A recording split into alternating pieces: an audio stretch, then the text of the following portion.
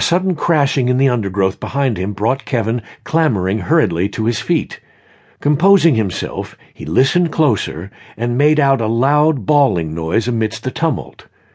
Kevin began visualizing the illusion rune he had released just moments before. The symbol sprang to mind, and Kevin forced his will into it.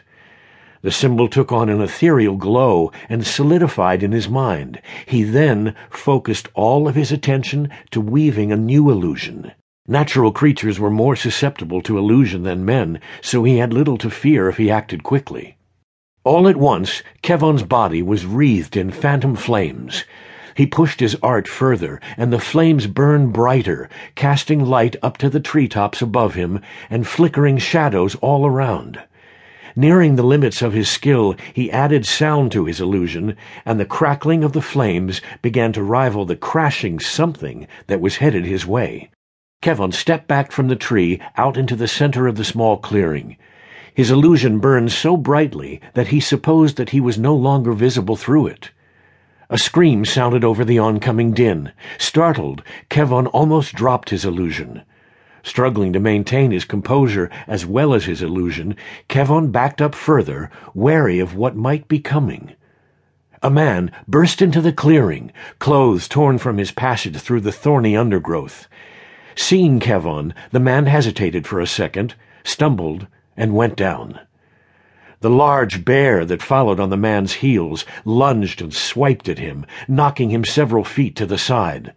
The man slammed against the tree that Kevin had been sitting under, the sword he carried flying wide into a nearby bush.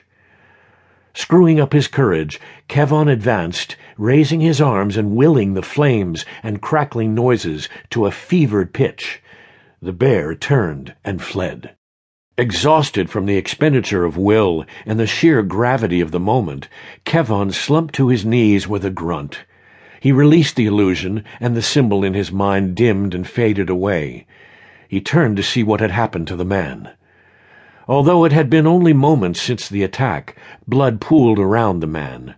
As he struggled to pull himself into a sitting position against the tree, blood from a gash on his forehead dripped into his eyes so that he had to blink it away. The man looked at Kevin, eyes fearful. "My sword," he rasped. Kevin cringed inwardly. He knew the man had neither the strength nor the time to fetch the sword, but Kevin did not know if he had the strength either. Since his apprenticeship had begun, he had dared not to touch iron. It was one of the strictest rules imposed on magic users, and for good reason. The touch of iron usually meant death for a mage.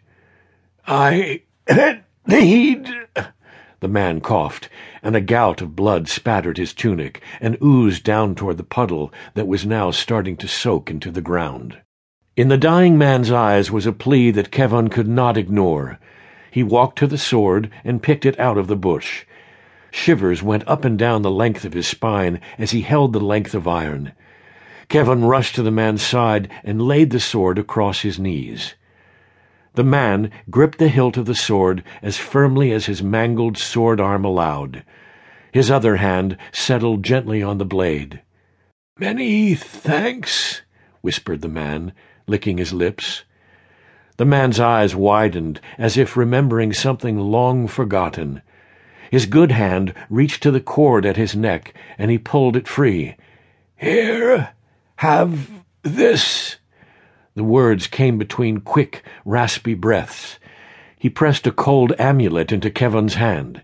"And take the sword to